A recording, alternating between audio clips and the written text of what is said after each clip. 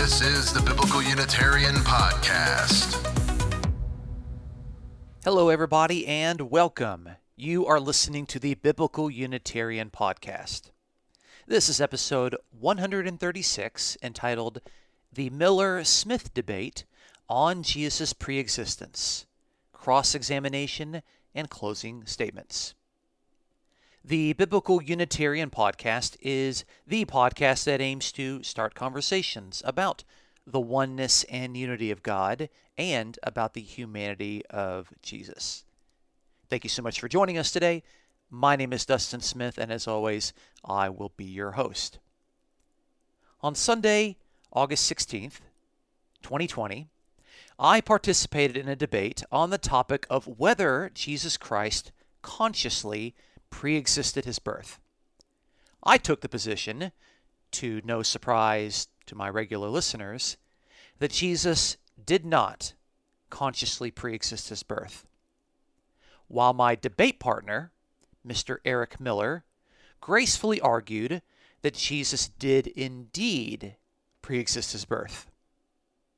You can listen to the debate in its entirety on YouTube, and the link to the debate is in this episode's description and also within the notes. In this week's episode of the Biblical Unitarian Podcast, we will listen to the final parts of that debate. And these are the parts that many consider to be the most enjoyable aspects of a debate. We will get to hear the cross-examination, where Mr. Miller asks me questions about my position. Then, I will get to cross-examine Mr. Miller. Finally, the debate will officially end with closing statements by Mr. Miller and then by me. I say the debate will officially end because there is an unofficial extra part that happened after the debate closed, a audience Q&A. I'll get to talk a little bit about that Q&A later at the end of this episode, so stay tuned for that. Before we listen to this section of the debate, I want to offer some exclusive insider perspectives. I had a variety of questions for the cross-examination prepared to use, depending on what Mr. Miller presented in his opening statement. I think I had something like 20 or so questions that I actually wanted to ask him, but I felt that the questions that I asked would best expose the fallacies of his position.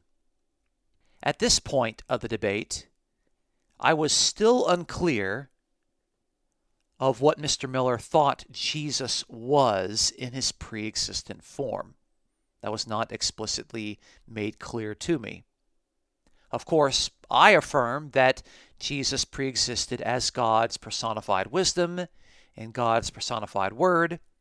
And of course, God had Jesus in his mind, in his plans, and in his purposes. So that would be a type of pre-existence called notional pre-existence. So in my cross-examination questions, I really tried to figure out what it was that the pre-existent Jesus was in Mr. Miller's perspective. So I asked if Christ, that particular title, is what pre-existed Jesus' birth. Since Mr. Miller had already stated that Jesus pre-existed as the rock in the wilderness, according to 1 Corinthians 10:4, which says that the rock that followed them was Christ. Of course, I think that Paul understands that passage as a type, and he explains in 1 Corinthians 10 that he is interpreting the wilderness experience typologically. But Hebrews chapter 9, verse 28 says that at the second coming, Jesus will appear a second time. And this indicates that Jesus only appeared one time prior to this, namely during Jesus' earthly ministry. So if Jesus only appeared once prior to the second coming, and that's obviously in his earthly ministry, then the writer of Hebrews doesn't think that Jesus was conscious, or at least as the Christ, prior to Jesus' earthly ministry. I also wanted to ask Mr. Miller about Jesus being the second Adam, the second human being, whom Paul explicitly states did not come before the first Adam from Genesis. So we had a nice back and forth on that particular point. Lastly, you're going to note that in my closing statement, I took advantage of having the final word to clarify the importance of understanding wisdom Christology for getting at the heart of many of these difficult verses in the New Testament. Furthermore, I reiterated my initial 5 points from my opening statement in my closing statement because, after the course of the debate, those 5 points remained firmly established.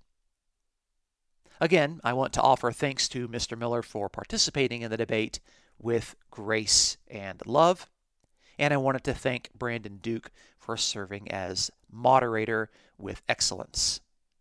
So without further ado, let's listen to the cross-examination and closing statements of our debate on Jesus' preexistence. So we've got it set for 8 minutes cross-examination. And I'm going to try to set this where it's going to automatically switch our viewers where they can see the speaker as you guys talk. So yeah, you'll have 8 minutes to cross-examine Dr. Smith, at which point we'll turn the tables and give him 8 minutes to cross-examine you. And you're ready to begin whenever you'd like. Okay, thank you very much. Let me see if I can move this to see Dr. Smith. Okay, cool beans. Dr. Smith, I want to get some clarification first. Based on some of the things that you said in your last speech, you mentioned that the use of the term Christ refers to Christ as he exists on earth because of the use of that term. Is that correct? Is this in regard to Philippians 2? Yes. Okay, yeah. So what I was saying is that in Philippians 2:5, it commands the readers to have this attitude among themselves, which was also in Christ Jesus. And that phrase, Christ Jesus, refers to the anointed king who was given the human name Jesus. So that I think that situates him in history. Cool. Let me give you a counterexample and then get your thoughts on it, okay? Sure. And I'll make sure to phrase the other question. So in Paul in Romans 4:3 it says, "For as the scriptures say, Abraham believed God, and it was counted to him as righteousness." But when we read Genesis 15, Abraham didn't have his name changed yet. He was still Abram. But Paul refers to him as Abraham because that's how he's come to be known. In the same way, could Paul be using the term Jesus, his given human name, but still be referring to a time before possibly he was given that name? I think Paul could do a lot of things. I think with the Abraham examples that we actually have a clear precedent. We know that Abraham, that's still the same person as Abram, okay? But if you're saying that Christ Jesus formally refers to something, I still don't know what he expected his Philippian readers to understand by that. What is that clear precedent? What is that term, that terminology? I can't ask questions, I'm sorry. No, and I understand it's a rhetorical question, so you don't have to worry about that. But let me, I wasn't quite hearing your answer. You said Paul can do a lot of things. So do you believe that Paul could be referring to Jesus before he was given that name, just like he refers to Abraham before he was given the name Abraham? I don't think that's what Paul is referring to there. I don't think that's the natural way that you would read it. He follows it up with the relative pronoun in verse 6, who, while existing, in the morphe theou, in the form of God. And so, he doesn't, there is a good Greek word, proeparchon, for pre-existing, but Paul doesn't use that word. He uses just the basic word for existing or being or functioning as a present participle. Let's continue on Philippians 2. I think people might like to dig into some passages, and these are ones that people talk about a lot. You, in your podcasts and teachings, make a lot of points about morphe, meaning attitude or character. And I gave several sources that show but it means basically the exact opposite when used in relevant extant Greek literature. We see in one other example that we see in Mark 16:12 that says Jesus appeared in different morphe on the road to Emmaus, being formed. And in Euripides, in his well, let me just ask you that. So, in those sources that I gave you, why do you go against? We have the BDAG and the Theological Dictionary of the New Testament, and then Daniel J. Fabricatori's extensive study, and they all say it's outward appearance, something that's perceptible to the senses. Why do you take the view then that it's attitude or character? Well, because I want to understand I want to understand what Paul means by this, and certainly I admit that this word has a lot of different meanings. So I'm not denying that it also could mean that in certain contexts. But I'm interested to know, what does Paul mean by this? Okay, because Paul is not Euripides and Paul's not these other persons. Okay, and so when I try to see, how else does Paul use this word? I see it in verse 6. Okay, he goes from the form of God. In verse 7, he takes the form of a servant. I think is the suffering servant.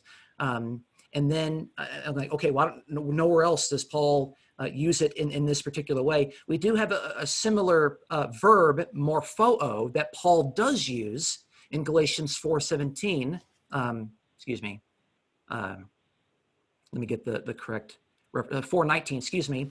My children, in whom I am again in labor until Christ is formed in you. Okay, and that Paul wants the attitude and the character of Christ to be formed within that particular community. So I see, Paul uses a cognate word in this particular way. That gives me some indication as to what Paul very likely means in Philippians, and Galatians was written before Philippians. So I'm just trying to take Paul seriously in his own arguments on that particular word. Yeah. So, do you disagree with the BDAG and with the? And here's why I make the argument. I made an argument that it refers to outward appearance, glory, divine celestial glory. Jesus could not have had that on the earth, correct? No, My interpretation. I think Jesus naturally, as Christ Jesus, as the King. The king naturally the Israelite king naturally bears the prerogatives of God. That's a common teaching within Judaism and in the Old Testament. A king bearing God's glory. There's outward glory. It's perceptible to the that would have been perceptible to the senses. I'm just trying to because I know time's fleeting. Well, you have 2 minutes left. Yeah, the thing is, when we see what's going on in Philippians 2, we have to see what Paul is saying and how he contrasts it, okay? Because the contrast is the morphe of a servant, okay? It's the character of a servant, and he deliberately draws on very specific things that are said in Isaiah 52 and 53. So it's someone who has, again, how do you take the glory of a servant? What does that mean? What does that even, I don't know what that means, but it makes much more sense that, again, he is telling the Philippians in verse 5 to have this attitude among yourselves. And there's no way they would even understand what it means for a pre-existent being, I still don't know what it is at this point, to give up that and to become a servant. It does make sense to give up your privileges that you have right now to serve other people, which is how Paul defines it in chapter 3 and how Paul expects the Roman citizens in Philippi to do at the end of chapter 3. So your idea of this passage, maybe this is the last point on Philippians, is that Jesus had a functional equality with God, and he gave up at least some or all those prerogatives. How can you say that the Philippians believers wouldn't have understood what it would have been like for Jesus to give up his celestial glory, to become a man, but they would have understood what it would be like to give up functional equality with God, which nobody but the Messiah would have had in the way that Jesus did, and then give that up, those specific prerogatives. And you mentioned, for example, in your podcast, turning stones into bread or calling legions of angels. How would they have been able to understand that any more than understand my position? Well, your position would need to be clearly established for them to even have it on their conceptual radar to consider. But the thing is, in Philippians, Paul not only sets up Jesus as an example in 2:5-11, but Paul sets himself as an example at the beginning of chapter 3, where Paul talks about all of the Jewish privileges that he has. Circumcised at the 8th day, blameless, I was And a we're out of Pharisee. time, but Eric, would you like for Dr. Smith to finish his answer? If he wants to.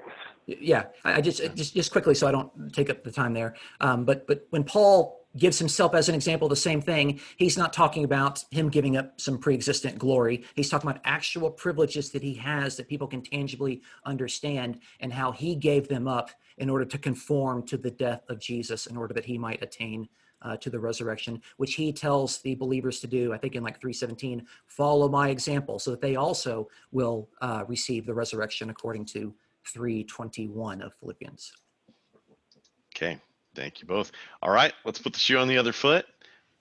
Dr. Smith, whenever you're ready, you have 8 minutes to cross-examine Mr. Miller. Okay. First again, I'm enjoying this. I hope everyone else is having fun. It might feel like we're drinking from a water hose, but Indeed. this is good. But I think something that we notice here is that, hey, that this is a difficult concept, okay? And I think this is why we should have some grace when dealing with people that look at the subject of preexistence. So again, I really want to try to figure out what is it that the preexistent Jesus is. So I'm going to ask some very specific question. Is the name Jesus the preexistent being? I don't know what that means. Can you qualify? Is the name Jesus pre-existent, or is the name Jesus a pre-existent being? What are you trying to ask? Yeah, because you think that Jesus consciously pre-existed. I want to know what was it that actually pre-existed? So does the name Jesus refer to the pre-existent being? Yes. Okay, so how old was Jesus when he began his ministry? I guess it would have been in the 30s. Okay. So that would suggest that Jesus is not actually the name of the pre-existent being if he was only 30 years old.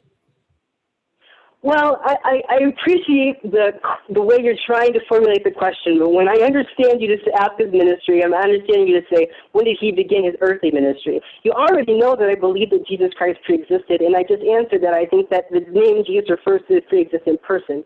So Jesus started his ministry when he was in his 30s, but I don't believe he started to exist at his conception. And just in the same way that Paul in 1 Corinthians 10:4 can use Christ to refer back to the preexistence, and I believe that Jude can refer back to Jesus in the preexistence.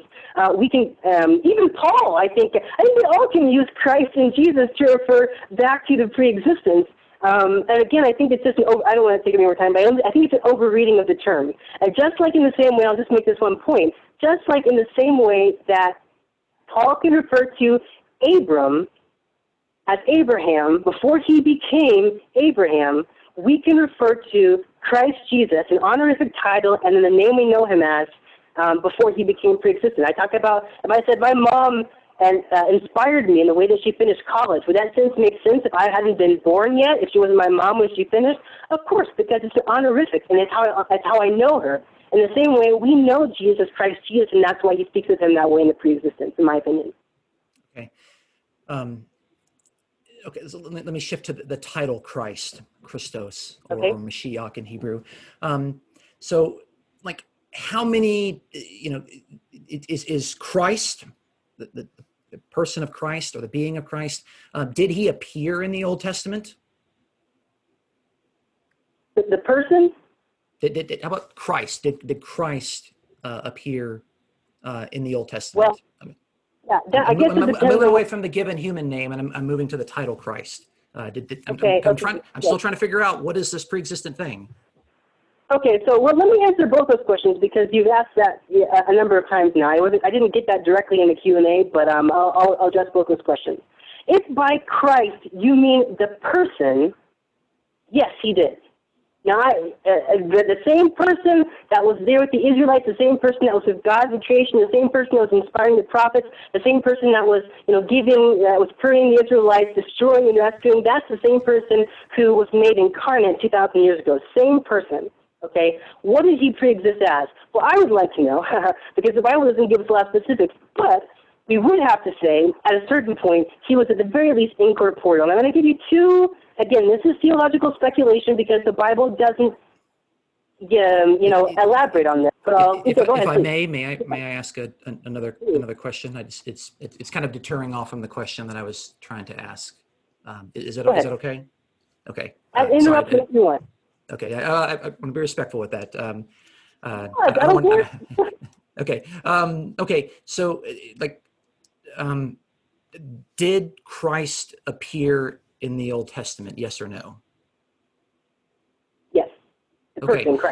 Okay. So why is it that Hebrews chapter 9 and verse 28 says that Jesus will appear a second time for salvation if he's already appeared multiple times in the Old Testament? It seems to make sense that Jesus appeared once in his earthly ministry and he will appear a second time in his second coming. Yeah.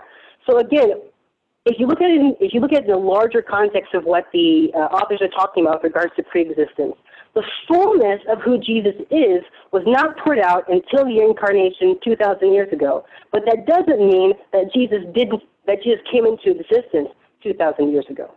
And that's the point that I'm trying to drive with that specific question. Okay. Did Jesus pre-exist Adam? Yes. Okay. Can you explain to me how the second Adam is older than the first Adam? Can you explain to me how, it's so funny because Jesus kind of almost asked the same question of the Jews when they say, well, whose son is he? Well, how can he be David's son if he's his Lord? He's the second Adam because Jesus took on flesh and became a human being, and he it even talks about the second Adam coming from heaven. Jesus took on flesh, he became a human being, and he did what the first Adam failed to do, which was obey God in perfect obedience, die, and he was able to be the corresponding price or a ransom for mankind. So the first and second Adam is not referring to a chronological order. It's referring to, I'm sorry? Sorry, just want to mention 2 minutes left. Sorry. Okay, well maybe that does it. And you want to go on? But the first Adam is clearly referring to the creation. The second Adam is referring to Jesus Christ, who took on flesh to become made in the human likeness, as Philippians 2 talks about. But Paul says in 1 Corinthians 15:46 that the spiritual is not first, but the natural and then the spiritual. Paul directly says that the last Adam became a life-giving spirit, referring to Jesus. He says that spiritual is not first, the natural is first. So Is that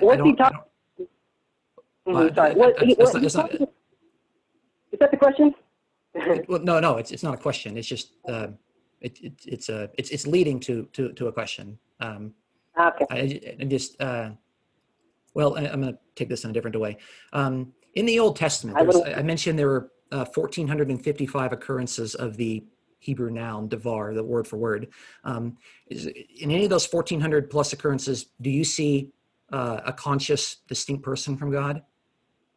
No, I don't. I don't think so. Okay. Not that I've Okay. So when John 1 is saying that in the beginning was the Word, like directly quoting from Genesis 1:1 in the Septuagint, he's referring readers back to that word, which is, God's spoken utterance or his personified speech. Isn't he naturally referring to the readers to that understanding of the word and not as a conscious person alongside God? Yeah, I'm glad you asked this question because I wanted to highlight what I think is an inconsistency in your argument based on the questions that you were asking me. I tried to emphasize the fact that the BDAG, the Theological the Dictionary of the New Testament, Daniel J. Fabricatory, are all saying that in almost all of the occurrences of the word morphe in the extant Greek literature, it's referring to outward appearance or form. And your answer to me is, well, I'm trying to take seriously what Paul is saying. Okay, by the way, we are at time, but Dr. Smith, you want Mr. Miller to finish the answer? Please, go ahead. Thank you. Well, I'm trying to take seriously what John is saying. if John is allowed to develop the point that he's making in the same way that you think that Paul is allowed to develop the point that he's making with Morphe. Boy, we need more cross-examination next time, for sure. Thank you both. Thank you both. Okay, so next up, we've got scheduled the closing statements. You each have 7 minutes. And Mr. Miller, you're scheduled to go first if you're ready. Okay, thank you very much. I'll begin.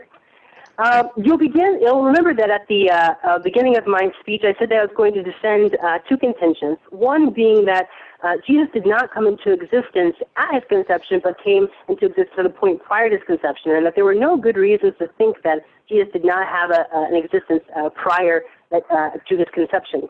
Dr. Smith gave several arguments this evening with regards to wisdom Christology, the name Christ, the name Jesus, and so forth, and I hope you're able to understand why, based on the responses that I gave, because I can't make new arguments here, that why I do not believe that it works as an a priori argument against preexistence. The Greeks believed in the preexistence of souls, and yet they used terms like birth all the time.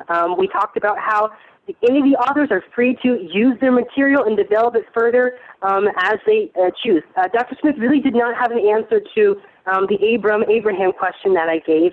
And with regards to wisdom Christology, I gave examples of how Paul develops further the rabbinic ideas of the moving water source, and then in Colossians, talking about how it speaks of creation being for Christ, showing that they were not slaves to any anterior idea of wisdom Christology, but that they were able to develop those points further, including make points about preexistence if they so chose to do so.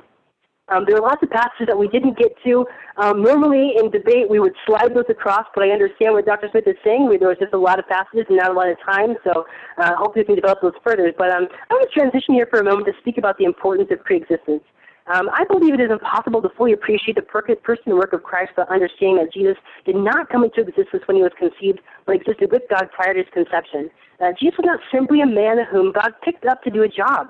I believe that makes a mockery of John 3:16, which says, "For God so loved the world that he gave his one and only begotten Son, that whosoever believes in him should not perish," as well as other passages like 1 John 4:19 that says, "For God so loved the world that that herein was the love of God made manifest in us, that God sent his only begotten Son into the world that we might live through him." What sacrifices involved? Did Jehovah just pick someone and had them die for the sins of mankind? I will tell you the sacrifice involved is that Jesus was with Jehovah from the beginning, and they loved each other from the very beginning. And Jesus left behind his home, his Father, and his glory to enter into this ugly, cruel world like one of us. That's a sacrifice on the part of Jehovah and Jesus. Furthermore, Colossians tells us that everything was made for him and that redemption comes by the personal mediation of Christ. This also speaks to the importance of seeing Jesus as the centrality of everything. You can't look at the stars in the sky or even the sky or anything else and not understand that Jesus Christ is essential, because he was the one through whom God created. Preexistence also helps us to understand Christ's patience, wisdom, provision, and obedience in the history of Israel. He, at God's command, helped the shepherd prune and save them at key points until the time of his arrival had come. These are not arguments for preexistence. I'm arguing from preexistence, just in case anyone wonders if this is a new argument. And it gives new meaning to verses like Matthew 23:37, which says, "Oh, Jerusalem, Jerusalem, you kill the prophets and stone those who sent to you. How often have I longed to gather you, as a hen gathers the chicks under her wings, but you are not willing." On the one hand, Trinitarians are likely to just not think about preexistence as a doctrine, separate from Christ being the second person of the Trinity.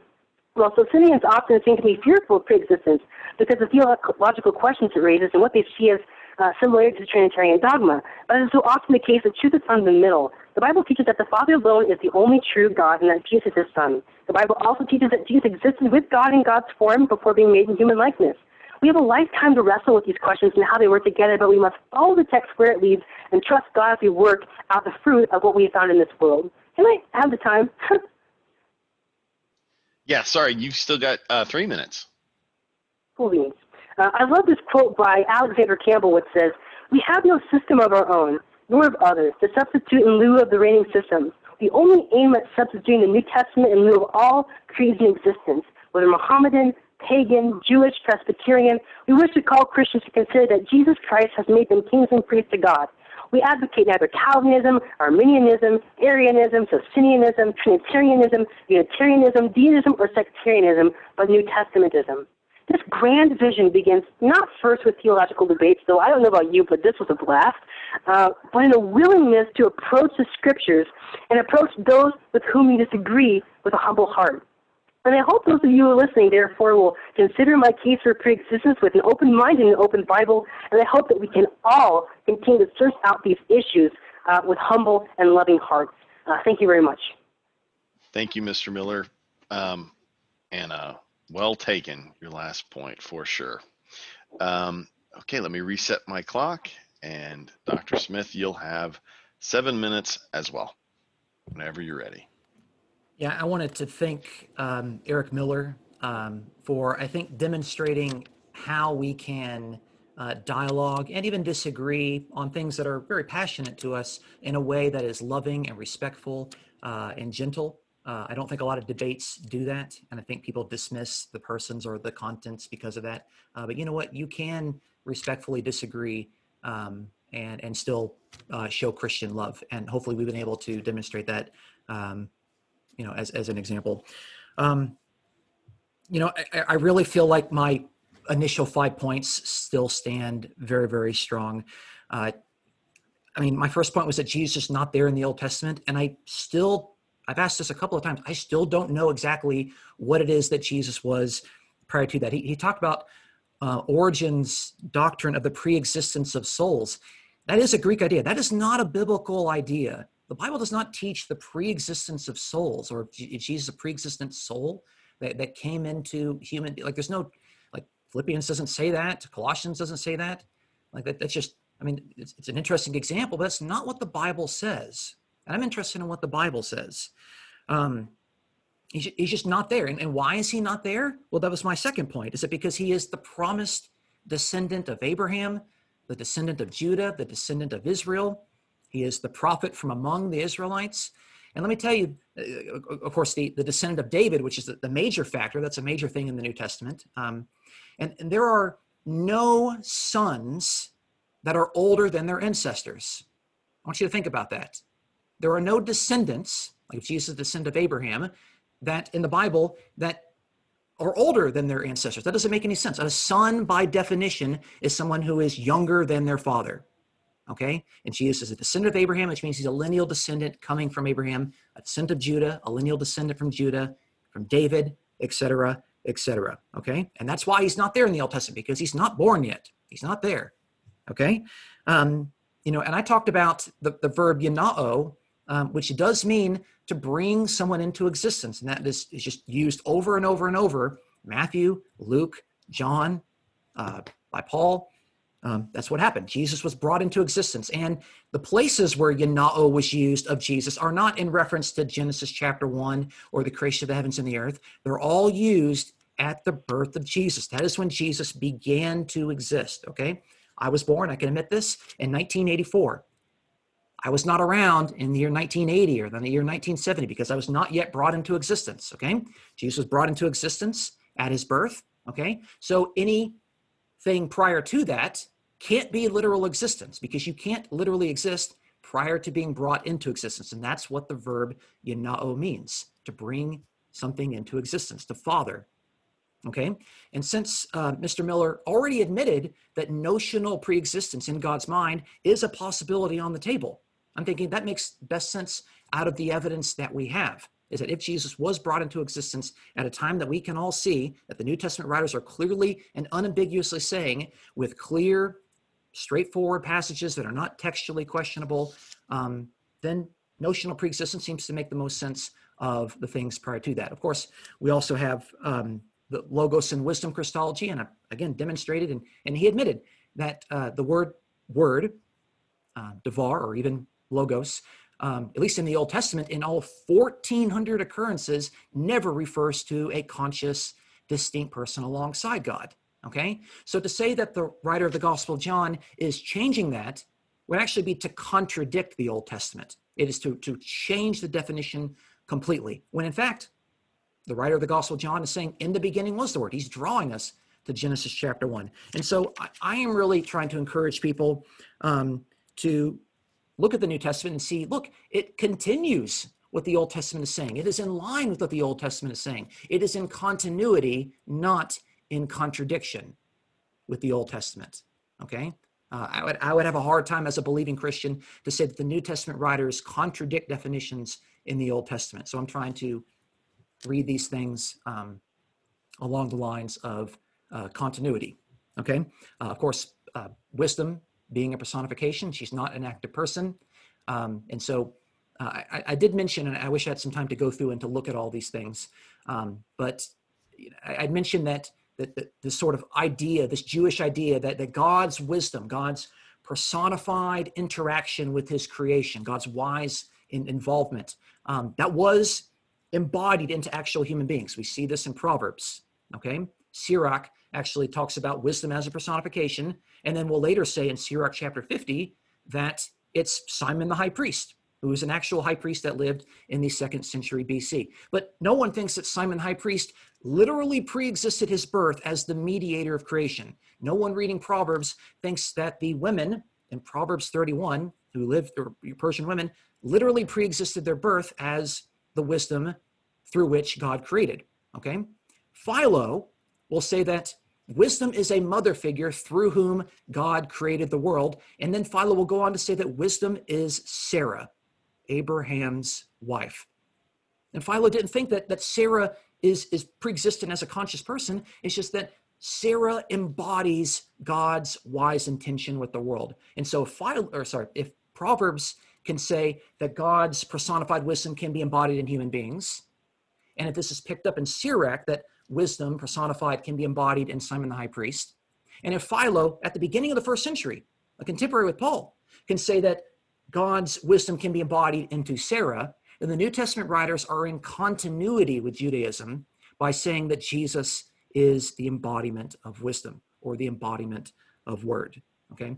And so I'm hoping that the case that I'm making really helps to situate the New Testament writers in continuity with these great strands of interpretation. And again, wanting to take seriously things that Paul said. Paul did say that these things are types. These things, referring back in 1 Corinthians chapter 10, he's referring to all those things that Paul's talking about. Our fathers were all there. He's talking to Gentiles in Corinth. Their fathers were not literally there. He's speaking typologically, okay?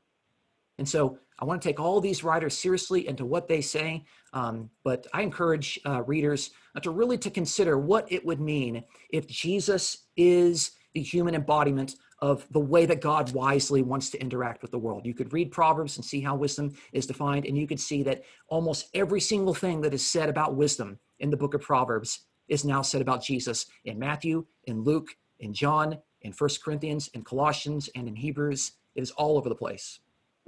So thanks everybody for coming out today. I really appreciate it.